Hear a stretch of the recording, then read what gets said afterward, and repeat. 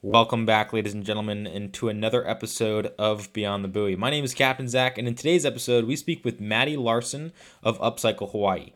Maddie's located on the Big Island of Hawaii, and what she does is she takes trash and turns it into treasure. Upcycle Hawaii is a brand dedicated to cleaning our oceans, but also creating fun and innovative products that she can then educate and inspire others to do the same. She creates handbags, earrings, and all sorts of stuff made for the ocean by the marine debris that she finds in the ocean. She's an incredible person with tons of energy, and it was an awesome time speaking with her. So, with that being said, enjoy the show. Welcome, Maddie, to another episode of Beyond the Buoy. It's a pleasure to have you on the show, and I'm really excited to learn more about Upcycle Hawaii.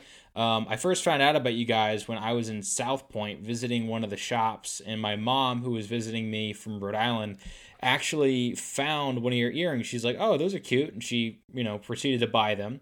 But as a result, I kind of dug a little deeper as to who you were, and then I got in touch with you. So, welcome to the show, Maddie, and really excited to learn more about you and your story into Upcycle Hawaii.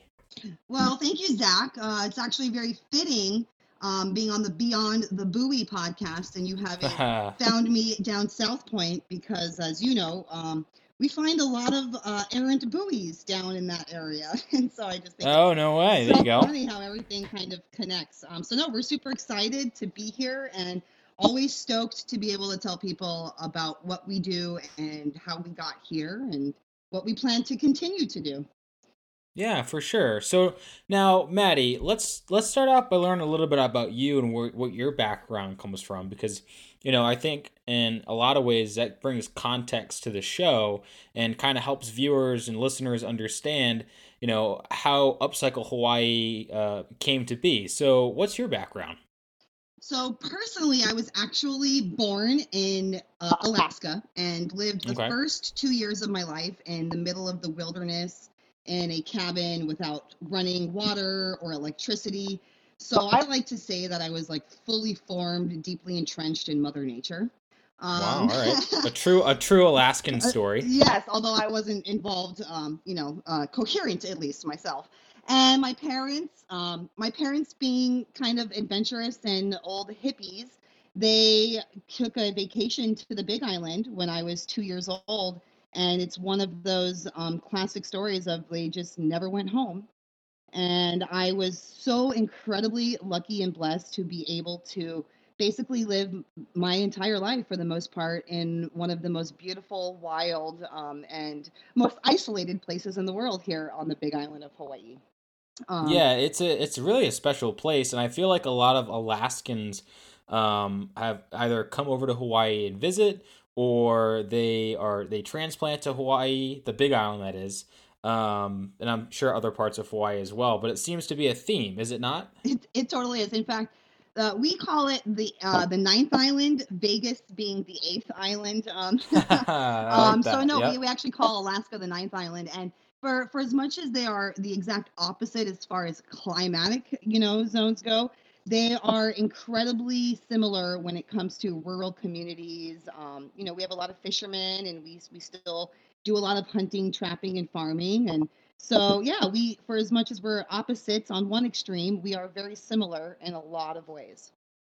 Yeah, I can totally agree with that one. I have some friends. So I've now since moved back to Rhode Island because of the coronavirus, but the people that I did meet out there who are from Alaska, it is a very similar culture in more ways than one.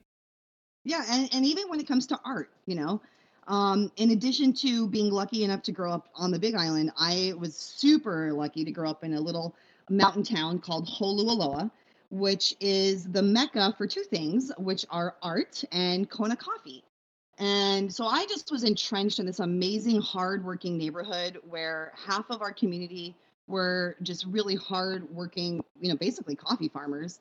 And the other half were just these super cool, kind of out there artists. And so I just had this really kind of cool upbringing where I got to spend so much of my time in Mother Nature because, as you know, still here on the Big Island, we have a lot to do outside, and it keeps us very busy.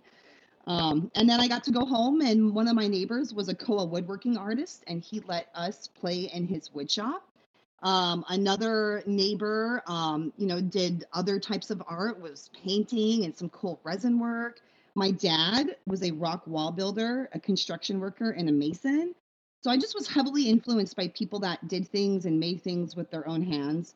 I entered my first art contest in kindergarten, and I have Oh, no literally way. been, yeah, and I won that one, although it was a long time since then that I won a contest. and I've just been making things my entire life, and the environment has always been my inspiration because since as long as I can remember, I've spent most of my time outdoors, whether it is in the mountains on an active lava flow or out on the ocean.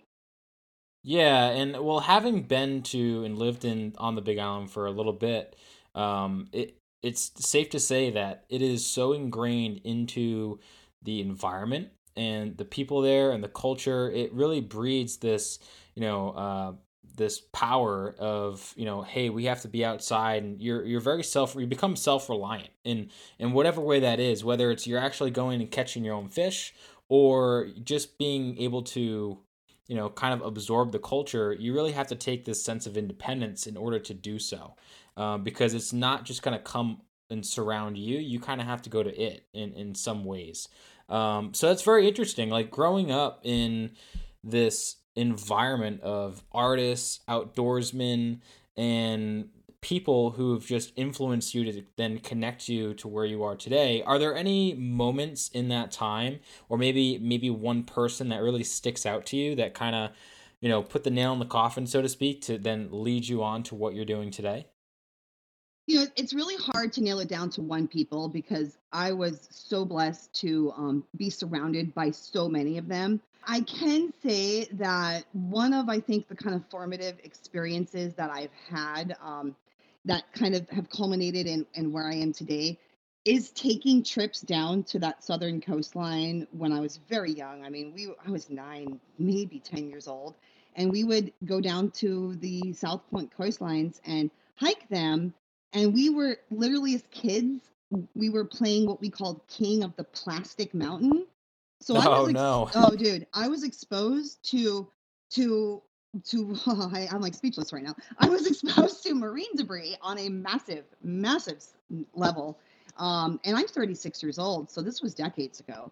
And I gotta be completely honest, and I'm somewhat ashamed to admit it now. Like as a kid, we called that Trash Beach, and I thought that was normal because how else can you explain driving off road for an hour and a half and then hiking an additional 45 minutes to get to one of the most remote coastlines in the world, only to Mm. see it absolutely covered in plastics and ropes? I mean, everything from a fishing basket to a Barbie doll.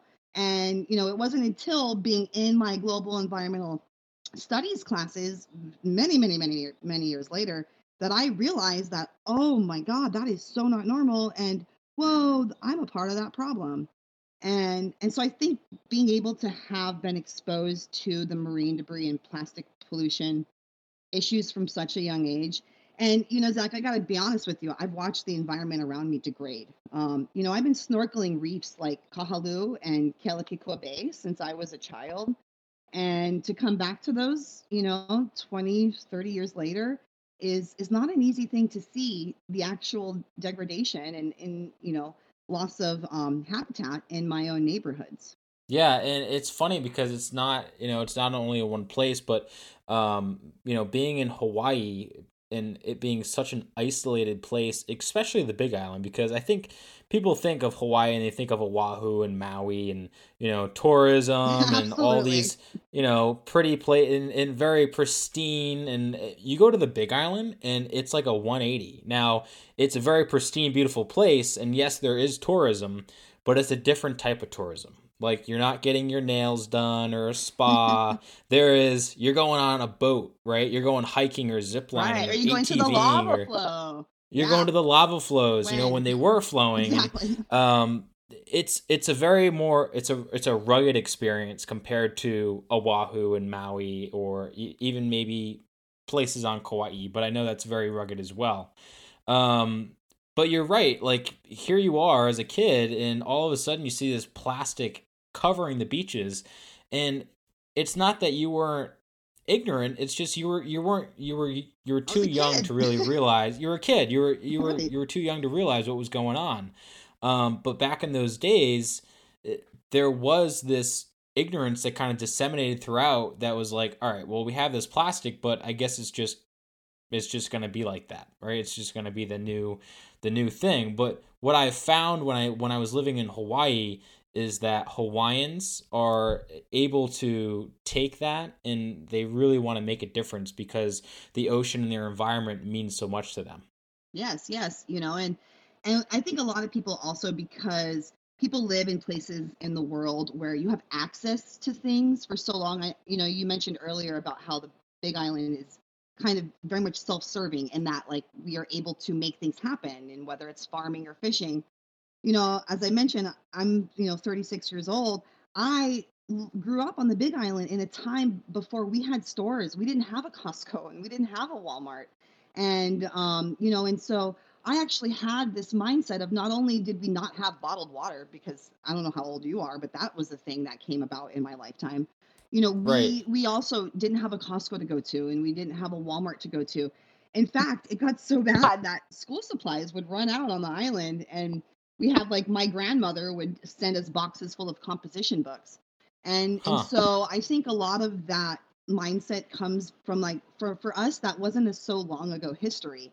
That And we've had dock worker strikes in the past where you literally can't get toilet paper because the dock workers are on strike, and our we don't have Right. local toilet paper making facilities. So it is an interesting and weird perspective, to where we're able to provide so much for ourselves, but we have become very reliant on the shipping industry and getting things to us. But a lot of us still remember when we didn't have that ready availability to go down to the local store in that manner. And I think that's really bred this, this independence within the culture on the Big Island because, you can go up to Waimea and, get fresh beef and you can go down to the shores and get fresh fish. And even if something were to run out of the island, we're going to make it work, right?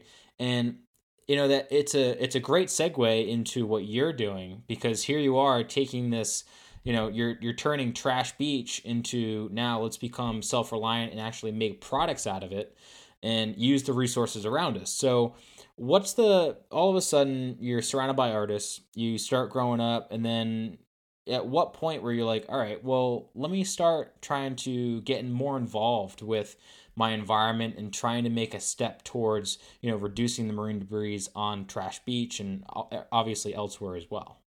Yeah, totally. I will fully disclose and admit that I probably should have started my business much earlier, but I lived in that mindset of, although I grew up in this amazing place with these amazing influences, I also grew up, with less means than the average person. It was a hardworking, low income community. And so I lived in this mindset of, like, I'm not an artist, and I'm not an entrepreneur, and I'm not a business person. I'm just a regular, whatever, collar worker.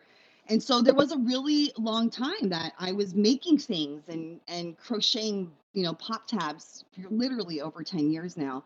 And it finally took me kind of convincing myself that, you know what, no, there is something to this. And it wasn't until late 2014 that I actually entered my first farmers market, and admittedly did so very hesitantly, because I had this mindset that I had to have all these posters and all these signs and all of these different products.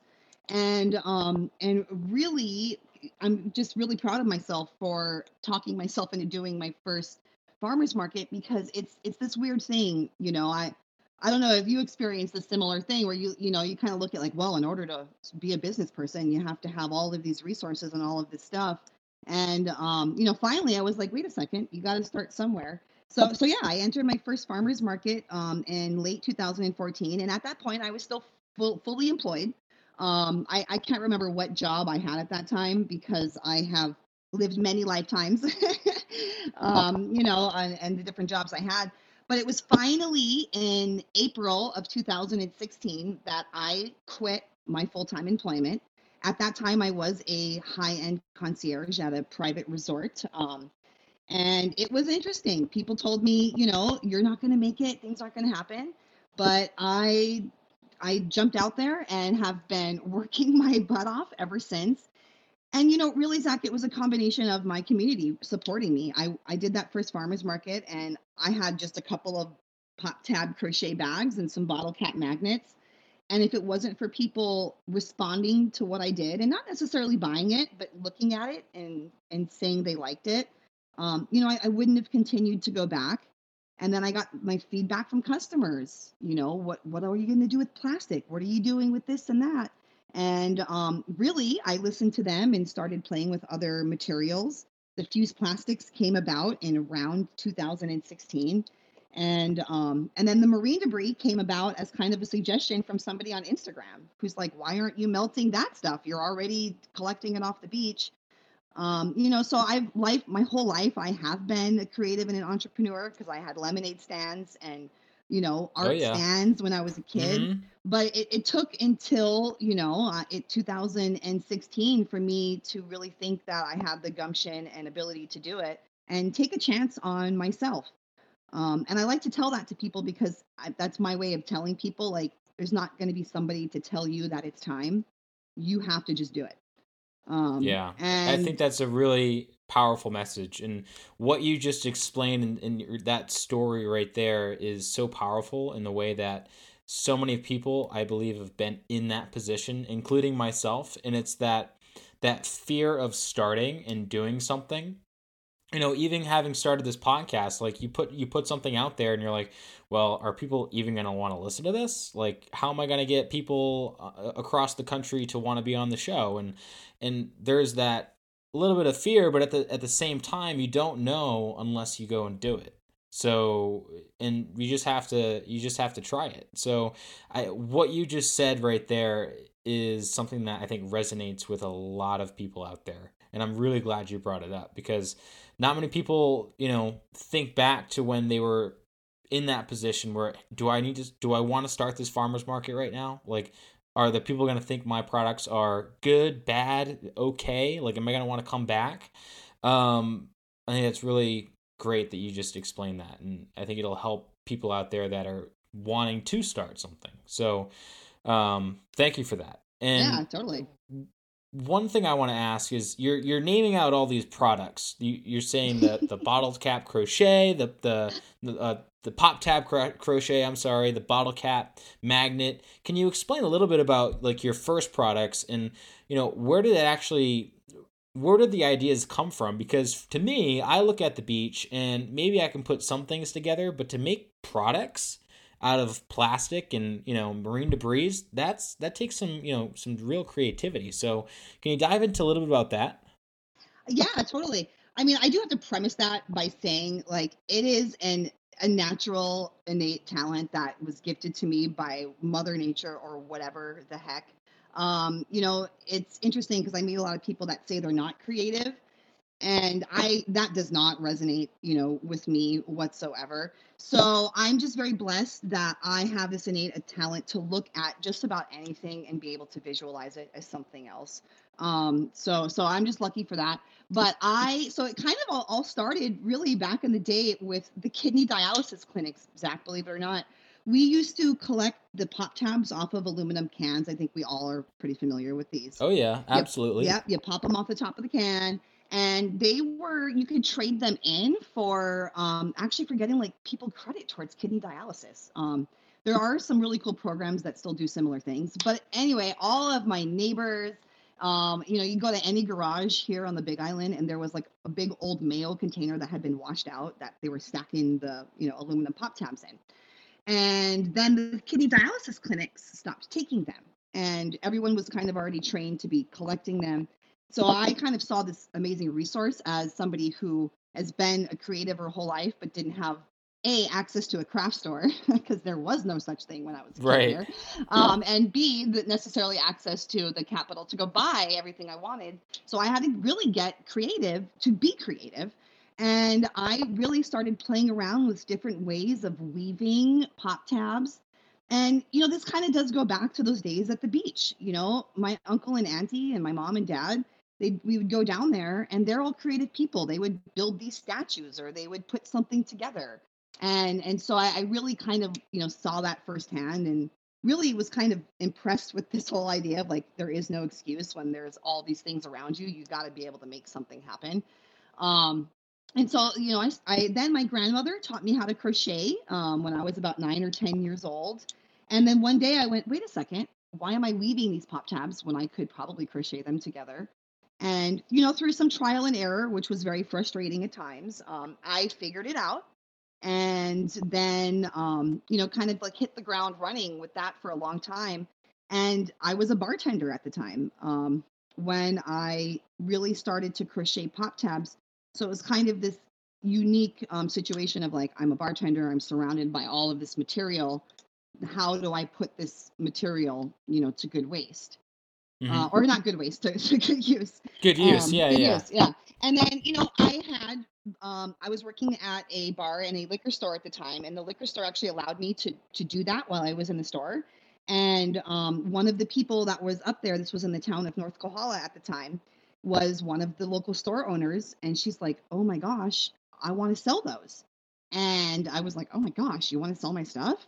And and then I actually ended up moving from North Kohala back to Kona and taking a job where I was surrounded by paper, which then got me looking at all this paper I was throwing away. So we started dabbling and doing some upcycling with paper. We were doing some earrings and different things with that.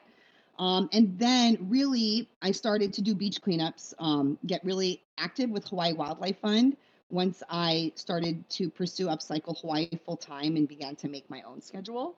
I was able to work the beach cleanups in there. And then I just became obsessed with plastic, um, and started to literally fumble around with my iron at home with different temperatures. And fortunately, I had an education about plastics back in high school and college. So I know a lot about the chemistry and physical properties, but started playing around with plastics and got a really good response to those products at the farmers markets. I mean, I cannot stress how valuable my years in the farmers markets were as far as my product development. And then somebody on Instagram mentioned the marine debris and started playing around with that. And that is, that's become one of my best sellers. And right now, I am literally surrounded by fabric remnants everywhere, because we've had to make a very quick pivot, and we're processing fabric scraps and making masks. So it's always kind of an evolution. And for a long time, it was like kind of where I was working and what the materials were, and then it was kind of just the climate of the environment, and then just being willing to test out processes and being willing to fail, because not everything works the first time, and you got to be willing to experiment along the way. Yeah, and that has a lot of truth in it too. To kind of piggyback off what you said earlier, and what I find interesting the most is that here you are, you're going throughout life, and not only are you going from job to job, but along the way, you're almost picking up ideas, and you're starting to evolve and grow. For Upcycle Hawaii, and it's almost as if, oh, you see some more materials over here. Oh, I can make this, or I can make that, and you go on your website and you have so many products, and it's just amazing that, like, I was looking at the wallets earlier, and the bags that you make with, and then you've also done some collaborations with Sundot Marine Flags, with Tina, Yep, yep. and there's so many different types of plastics and marine debris that are out there, yet you're able to find so many different products that match and mimic the what you're finding in your environment. I find that really, really interesting and just very resourceful. It's almost as if you're born to upcycle. I will say I that. That's what I would say, because when Yeah. like people say, like, you just asked me the question, how do you do that? I'm like, it just flows through me. I don't really know. Although it is also like the side effect is it is a problem, because if somebody throws something in the trash can, like I want to go peek in there and see what it was. Yep. Yep. So I have to like really stave off being a hoarder. Right, you got to refrain. Yeah, yeah, yeah. I get that. So then, with all these products, you obviously need materials. So where does all the plastic come from? Because I think that's a really important part of upcycle. And from what I've read about you and heard about upcycle, that's really a good portion of your story. So where do you get all the materials for all the products that you make? Yeah, that's a great question. That is a question that which answer has evolved. I started by basically utilizing my own trash and being kind of a dumpster diver and bugging my friends and my neighbors to see what they were throwing away. And that was, all kind of fine and good when I was doing my farmers markets and making small scale. And then I actually got an opportunity back in, oh gosh, late 2018. I got my first like really large order for 600 bags. And that was when I kind of went like, whoa. And then previous to that, I had another client who contracted me, and she's like, I'm gonna want like 100 and some rubber inner tube bags like on the regular. And I was like, whoa, okay, hold up. And so I really had to kind of change my thinking. And then I was like, well, wait a second. I need to start talking to local businesses. And so the majority of my materials now really comes through working with local businesses. There's vacation rentals, and they have to put toilet paper in all of their vacation rentals, and all of that toilet paper comes in plastic packaging. And all of the bike shops they help people with their flat tires, and then we have the Ironman season, which comes around, and these businesses really don't want to throw this material away. It's really interesting to be the person that calls somebody up to be like, so curious what you guys do with all of your trash. Yeah, right, And right. they're like, wait, what? I mean, I had the big local tire shop, which isn't a bicycle shop. They do, like tractors and trailers and like the big inner tubes. I mean, the guy like was so confused by me at first. He's like, "Wait, you want what?" I'm like, "I want to trade you beer for old inner tubes." He's like, "Are you serious?" I'm like, A true "Yeah." Hawaiian trade. I'm like, "Yeah, that's kind of the situation I want to set up." And we now have been around on the island for a solid 5 years now, and we have been very fortunate through podcasts like yourselves to kind of become a thing, and people know about us. And I get calls all the time. I mean, I picked up several bags of wetsuits from a boating company on the Kona side a few months ago. People call up and say, "Are you that girl that takes our trash?" And I have to say, "Hold on, wait, what do you have?" But it's now I'm in a situation where I don't have to really chase the material. In fact, because of the change also of people just really being more environmentally conscious, I'm literally receiving calls all the time of businesses that have a for me a great material supply or a great stream of materials. And so yeah, we're getting them in bulk, and we still do have our studio open to the public, not currently due to COVID, obviously, but we do have hours on our website where people are also able to come in twice a week and drop off, their old plastics or rubber inner tubes. And we like to take that time to kind of educate them as to what we actually do process and what we don't process. Right, right. And because of COVID, I mean, you've mentioned Bert before that you guys are doing some masks like to help EMS and other emergency services out. How's that transition been from making bags and inner tube wallets and so on and so forth to just totally doing a 180 and going into masks? I mean, the honest answer to that is it's been weird. Yeah, for sure. Like it's been great because I hate not having something to do. And so being able to simultaneously provide a service, but also make some sort of revenue stream back for my business has been an amazing experience. But it's super weird. I still kind of can't believe that that's what we're doing, and I'm making PPE pouches and face masks. It's kind of a trip because that's definitely not the world that I personally want to live in. It took me a long time to get the social distancing thing down because I'm a local girl, right? I like want to reach out and touch and do the whole thing, and so yeah, it's been really kind of easy for us, to be honest, and I feel kind of bad saying that because I know a lot of businesses aren't having as easy of a time as we are. But I am a manufacturing facility. I have thread, I have snap pouches, I have Velcro. And thank God my community is so supportive that I had so much fabric delivered to my doorstep in the last 3 weeks. It's unbelievable. So for us, it was actually, other than being weird, it was heartwarming, and gave us a purpose and continues to. But it's not the world that I want to live in.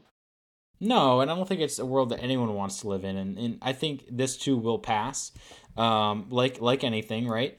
And but it's about staying connected with your community and having that community that surrounds you, being able to continue to give you fabric and materials to work with. I think it speaks a lot, not only to you as a person, but also to what Upcycle Hawaii has done for the Big Island and elsewhere as well. And a little segue into the community part. In what ways are you kind of giving back to the community, being a part of it? Because I know you work with local schools, as well as having some interns and younger kids in that you're teaching and kind of passing down this craft of taking what someone would look to be as trash and marine debris, and then turning that into an amazing product. Yeah, we it's super cool to have, especially the new studio that we're in now, because it really provides a space where we can use it as a tool. So we hosted our very first field trip in the new space just a couple of months ago. I want to think say it was back in February. So that Okay. is something that I'm hoping once we, get to be around people again. We've been utilizing our space to actually do real in life field trips. I Very do cool. virtual speeches and studio tours quite often, and I actually just did a 1 hour presentation to the University of Hawaii at Hilo yesterday via Zoom to talk about what we do in sustainability. Oh, Oh very geez, cool. yeah, How'd that go? it went great. It's just it's such a big holistic problem that like for example, here in Hawaii, as you know, back in August, or not August, it was October. We had the big news hit, right? That like we don't recycle plastic anymore. Period. Mm-hmm. Um, and then a whole bunch of people kind of jumped on this, like, oh, blame the county, blame China, blame this, blame that. And, so I really relish in opportunities to be like, kind of like, can't blame the county and we can't blame China because we've only ever recycled 9% of plastics that have ever been manufactured. So it doesn't work. And it is a global economy. And it's because we have been, utilizing low grade plastic. So, it's always a great opportunity for people to see the big picture, because if we just focus on one version of it and then start pointing fingers, we're never going to be able to fix the current plastic crisis that we're in. And it was a great engaging group. Although again, I would have much rather been there in person. Oh, of course, of course.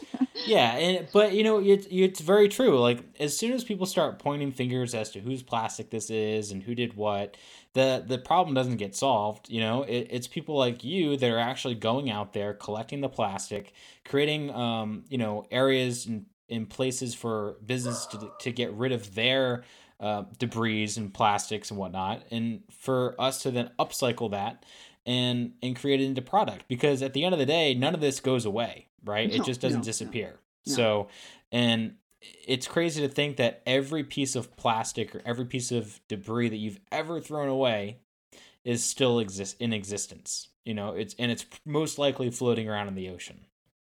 Yeah, yeah, yeah. I mean, that alone makes me speechless. Specifically when I've been able to, literally watch it wash on shore, every once in a while. But that's, that to me, that's the biggest thing, right? Is impressing upon people that like, do we want to create materials that are going to outlive us on this planet? Even with my products, Zach, to a certain extent, sometimes I feel like I'm greenwashing because yes, I can turn toilet paper into really beautiful stuff, but that doesn't mean that I want to always do this. I challenge people to put me out of business because I'll be able to find something else to do. I would love to get to try to some other material, or whatever it is. But I also know from experience that I do, I shout out to Hawaii Wildlife Fund. They have removed almost 300 metric tons of marine debris from that 8 mile Wow. yeah, Holy dude. crap. Yeah, dude. From an 8 mile coastline in just That's 15 insane. years. It's insane.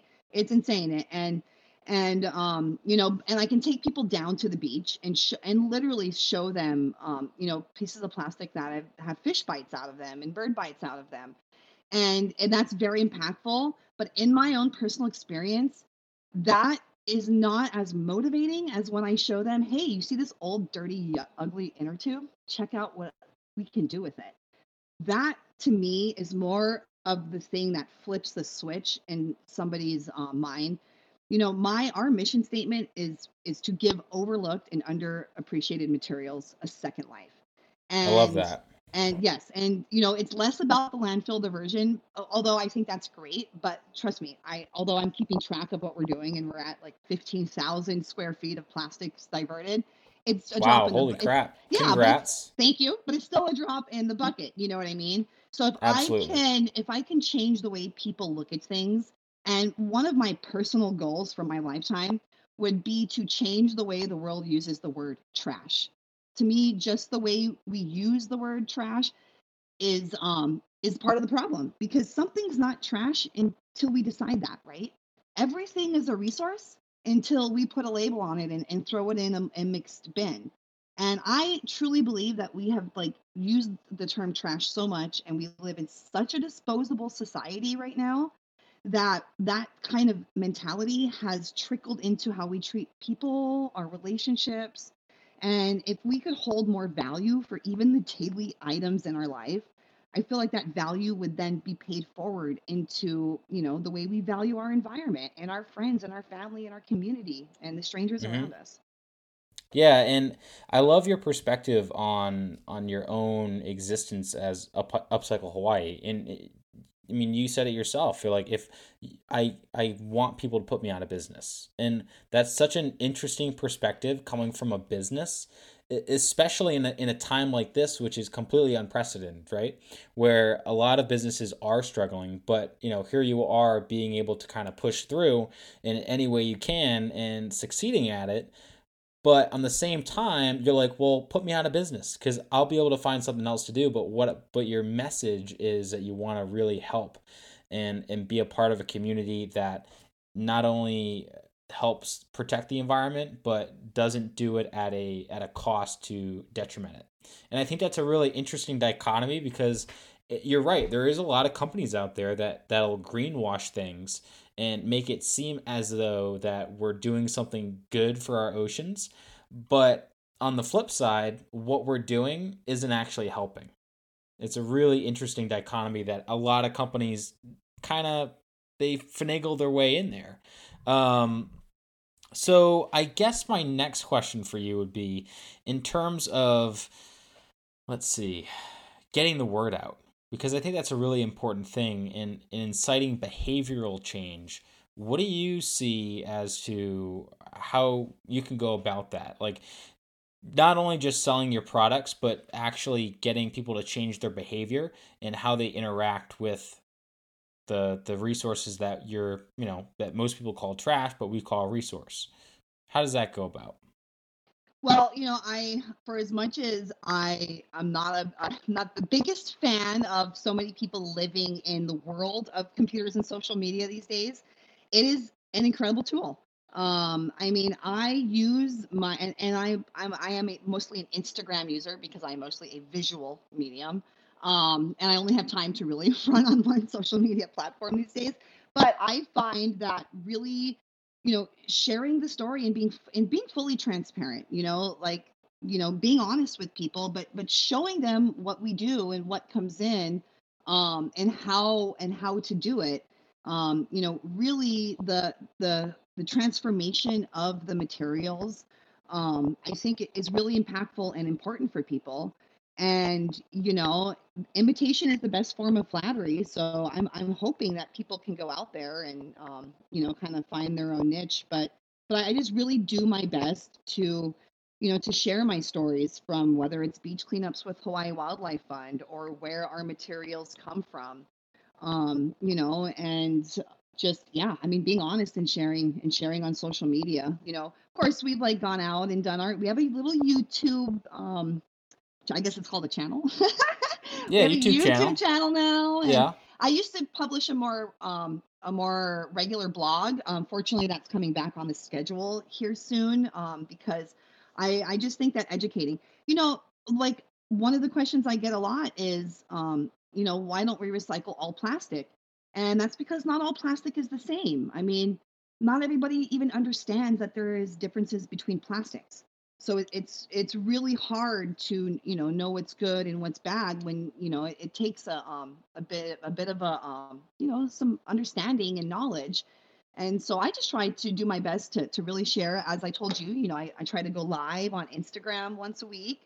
And although there's not like a whole ton of people that come up, they ask great questions and they give me great ideas, and continue to inspire me to go forward. So Yeah, well, just continuing that interaction. It doesn't matter what interaction and what scale that is, but any interaction is a good interaction. Like even our conversation today, like I'm getting ideas for things that what I can do to help the ocean, and I'm sure in some ways, you might take something away from this podcast as well. So it's about collaborating with other companies and with people, and just sharing ideas, and really just the idea of protecting the ocean, and at the same time being able to have some sort of net benefit from it as well, which I think is really important thing to be for, right? In a lot of ways, we want to, yes, we want to protect our coral, we want to protect our oceans, but how can we do it in a way that we can get everyone to do it? Because I think what happens is people, they want to make those changes, but it's really hard to make those changes. So by educating people on, hey, this type of plastic is recyclable, or this type of plastic can biodegrade, and so on and so forth, and educating people on that makes it easier than them having to go out and research it themselves, because I don't think the majority of people want to do that, right? no, it's not And fun, it's right? yeah, it's not fun. It's unfortunate, but it's not fun. And but unfortunately, in order to really create the change, we need to create the behavioral change, and it's people like you who are actually giving them the recipe to do so.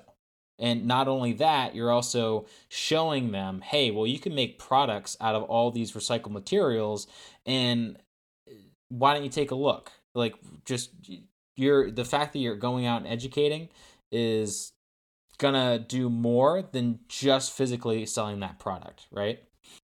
Yeah, and nowadays too, like the customers have changed, and I can say this because personally, if I go and I want to buy your product and I go to look you up and I can't find a video, or I can't find all this other stuff, then I may not necessarily buy from you, because what makes you the expert in your industry, or why would I want to buy specifically your product? So to a certain extent, like, I'm also keeping up with the customer, and I appreciate that. I tell people it's important to know who and what you're buying from. And if they're not going to tell you how it's made or be fully transparent, then maybe you should rethink that. I know that's not always easy, but it's definitely one way to buy correctly, or think about what you're spending your money on. Right. Um, No, and it's something that I bring up in almost every podcast. And I always say it because I really strongly believe in it, that if you're gonna make a vote, vote with your wallet, mhm, right? And yep. every time you purchase an item, food, or go to a restaurant, what restaurant that is, what shop you're going to, who you're gonna support, it's the mighty dollar, which unfortunately, right, we don't want it to be Yes. that way, Yes. but it is that way, and we have to realize that. And voting with your wallet is how we do that. And the companies that you want to support and see go for a long term, then we got to support those companies. And by supporting Upcycle Hawaii, not only we're supporting you as a person, but also the fact that we're removing marine debris, we're educating people on the ocean environment, and then we're also perpetuating that the idea of we need to protect our oceans, but at the same time, we can also benefit from the products that we're able to create from the plastics and the marine debris and the garbage and the trash and what have you, whatever kind of label you want to put on it. Yeah, totally. And on that note, I do want to reiterate what you kind of said a moment ago, and empathize that it's not easy, right? Like, there are times when I'm put in a position, like, personally, my vice is coffee. I am a coffeeholic. I grew up in the land of Kona coffee. I am sometimes put in a situation where it's like, oh shucks, I don't have my to-go cup. I really want a coffee, but am I willing to use that single-use coffee cup? Like, what's it sucks. It's a sacrifice. I'm like, well, I guess I won't have that coffee because to me that's the right decision because I don't need to Right. create all this waste, and so many. I mean, I'm an entrepreneur and a small business owner. In the days of COVID, I've been working 100 hours a week these last several weeks, and going to the store is a nightmare. I mean, I'll stand there in the aisle sometimes and be like, oh my God, what is my most plastic free decision? Like, I truly understand how hard that can be. And as somebody on a budget, it is not cheap to always make the sustainable decisions. And so I like No, to not at call it all. an investment in the environment Mm-hmm. because Mm-hmm. I have like that's the best spin, to put on it. And so just to like, to empathize with people, but reiterate what you say. I mean, when you buy a plastic bottle of whatever off a shelf, you're telling that company, thank you for making this. Please make another.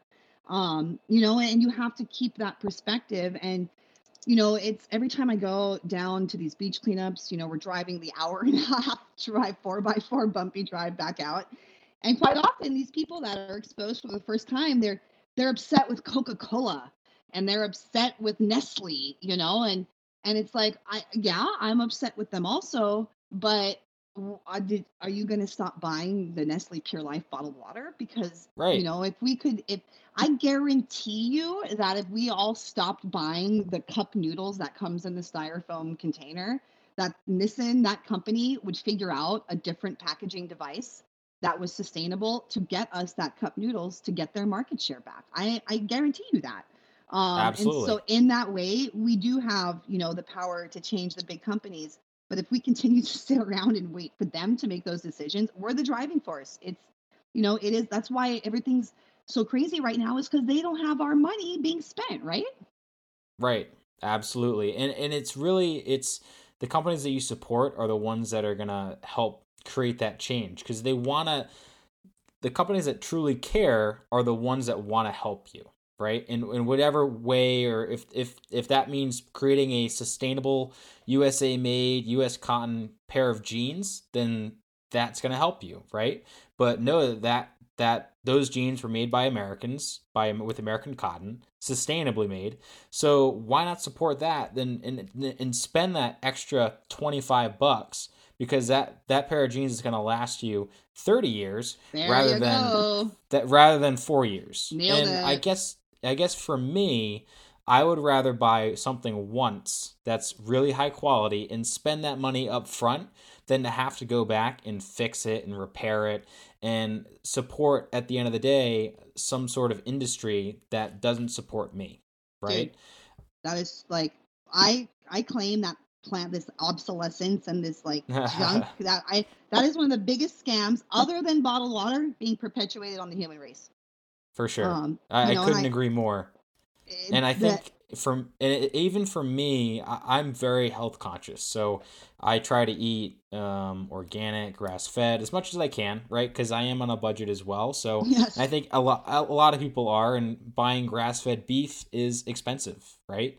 But the times that I can, I do it, right? Because that to me is a better investment than going to the other end of the store and buying the frozen beef from a different country that is not supporting what I want to support. So, and not only that, it's not as good for my body, right? So, trying to make that investment not only in yourself, but in the community that you want to grow and perpetuate, I think is really, really important.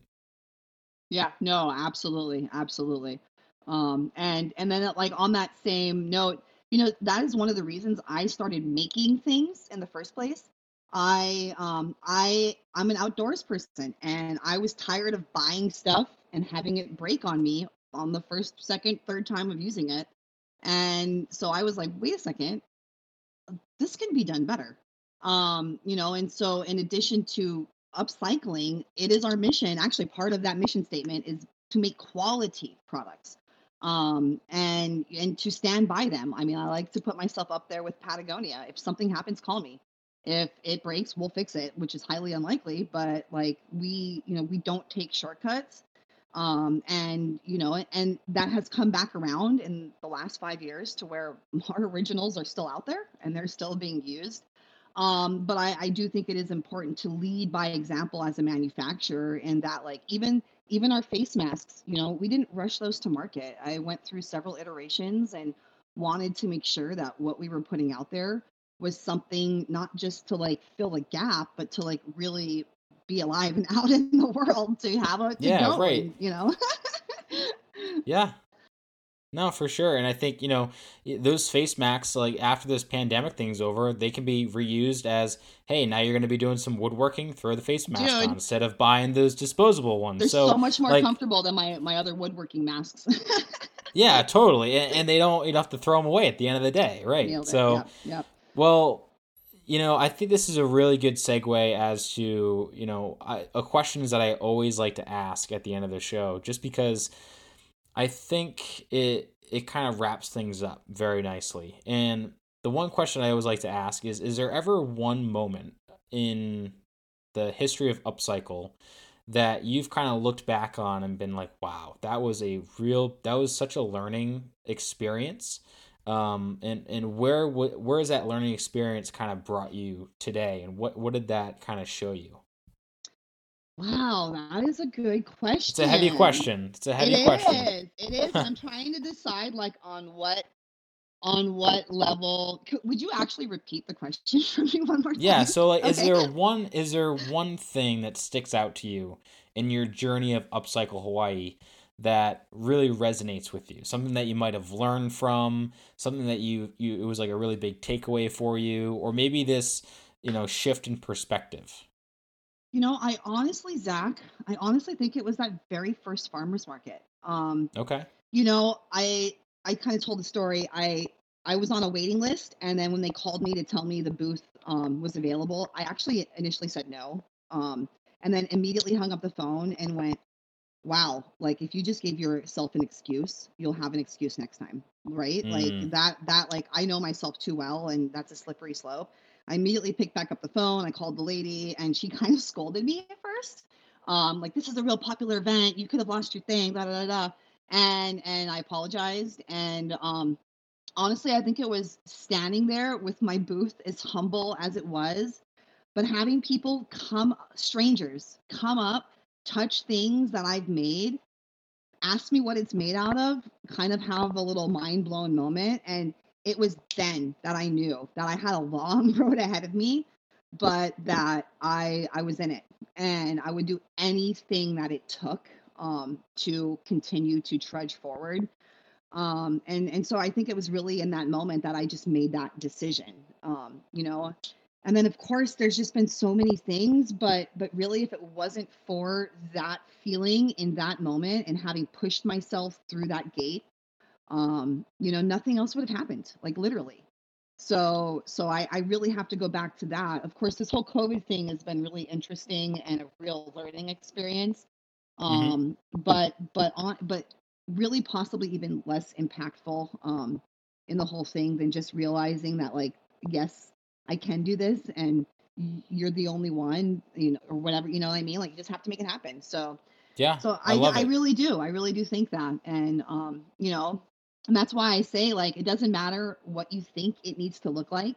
You'll get there eventually. Like you have to start. I'm sure your podcast didn't start with like 100 listens on the first day, right? Like No, uh, absolutely not. yeah, and it's baby steps. And so yeah, I think you just gotta get out there. And for me, it was I'm here, I'm in it.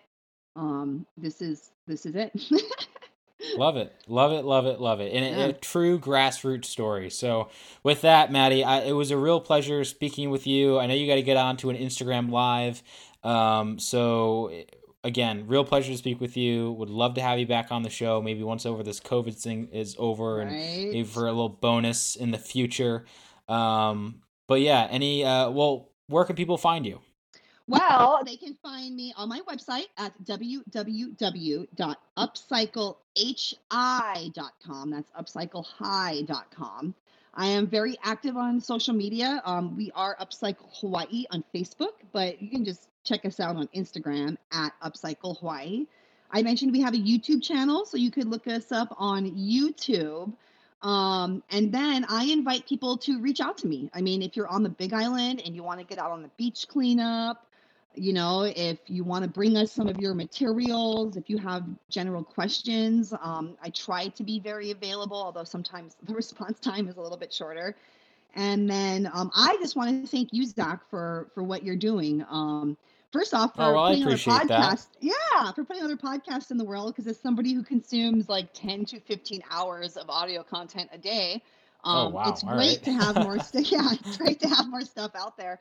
For giving me a platform to talk about what we're doing, the situation of plastic pollution, the hidden, trash impact on our shorelines. And yeah, just keep up the great work. And if you ever get back to the Big Island, which hopefully happens soon, we'd love to have you in the studio, and we'd love to get you down to the South Coast yourself, and go down and haul some ropes into the back of my truck. I am So I am so down. You can count me in. right on, right on. No, Awesome. we All we right, more than Maddie. appreciate it. Thank you so much. Stay safe and healthy, and hit us up on Instagram. Yeah, absolutely. All right, guys. Well, thanks for tuning in, and we will talk to you next time. Thanks, Maddie. Totally. Aloha. Aloha. Thank you guys for tuning in for another episode of Beyond the Buoy. It was a pleasure speaking with Maddie today about Upcycle Hawaii. If you want to learn more about what she's doing to clean our oceans and create amazing products, you can head on over to our website. She has tons of interesting products over there that you guys should take a look at. Also, give her a like on Instagram, follow her, like her on Facebook, give her a follow. And as always, we want to support the show, and you can do that by leaving us a review. Reviews, 5 stars, goes a very long way, especially on Apple Podcasts. Follow us on Spotify, and then head on over to our Instagram and Facebook. Check us out. Tons of interesting and cool content over there. And hopefully by the end of the month, we're going to be having some merchandise coming to our website. So stay tuned for that, and we will see you on the next show. But before we end the show, as always, work hard, do good, and be incredible. Thanks, and have an awesome day.